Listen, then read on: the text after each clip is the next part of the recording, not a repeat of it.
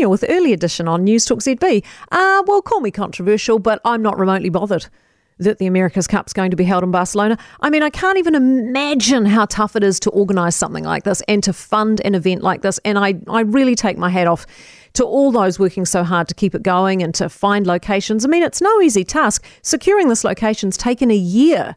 It's no mean feat. But also, can we really complain that it's heading offshore? I mean, look what they were offered to stay here. The Auckland Council gave them money in kind. That's not real money. The government, clearly not that interested in it being here, gave them a pittance. So if the powers that be really wanted it here, they'd have fronted up with more cash and made the whole thing more simple. But they didn't. PJ Montgomery is, saying earlier this morning that basically MB's cocked this up.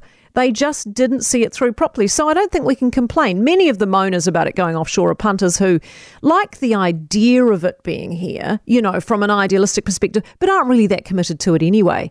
Often they're the same people who bemoan the whole thing as a rich white man's sport, the ones who bang on about how much wealthy sailing teams shouldn't be handed out any of our money. They don't deserve government funding, blah, blah, blah. And then these very same people bleat like mad when it goes offshore.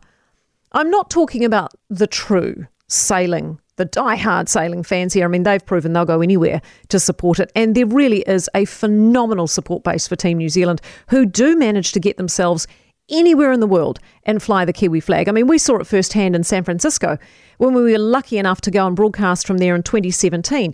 Kiwis turned out in their droves. The organisation of fan bases and support areas and the village, it was slick and well run. The event had a great vibe. Thousands of people flocked in and many managed to get out on the water. The vantage points were great, which is a huge part of it, of course, and it was a really fun experience. I'd recommend it to anyone keen on sailing, or actually just anyone keen on supporting New Zealand sport in a really fun, family-friendly and relaxed way.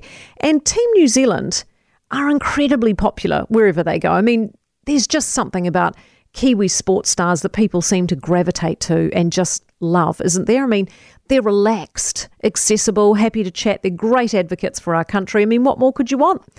Barcelona's being talked up for the great sailing weather, which is a huge factor too. Endless race days put off by no wind is no fun for anyone.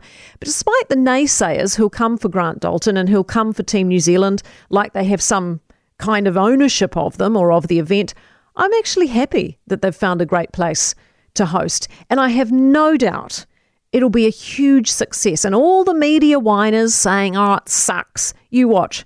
They'll all happily turn up to Barcelona in 2 years' time to cover it and enjoy the ratings bonanza that goes with that. Because that's the other thing. Despite all the argy-bargy that goes on off the water and leading up to the event, we always seem to all get behind it once the racing actually begins, don't we?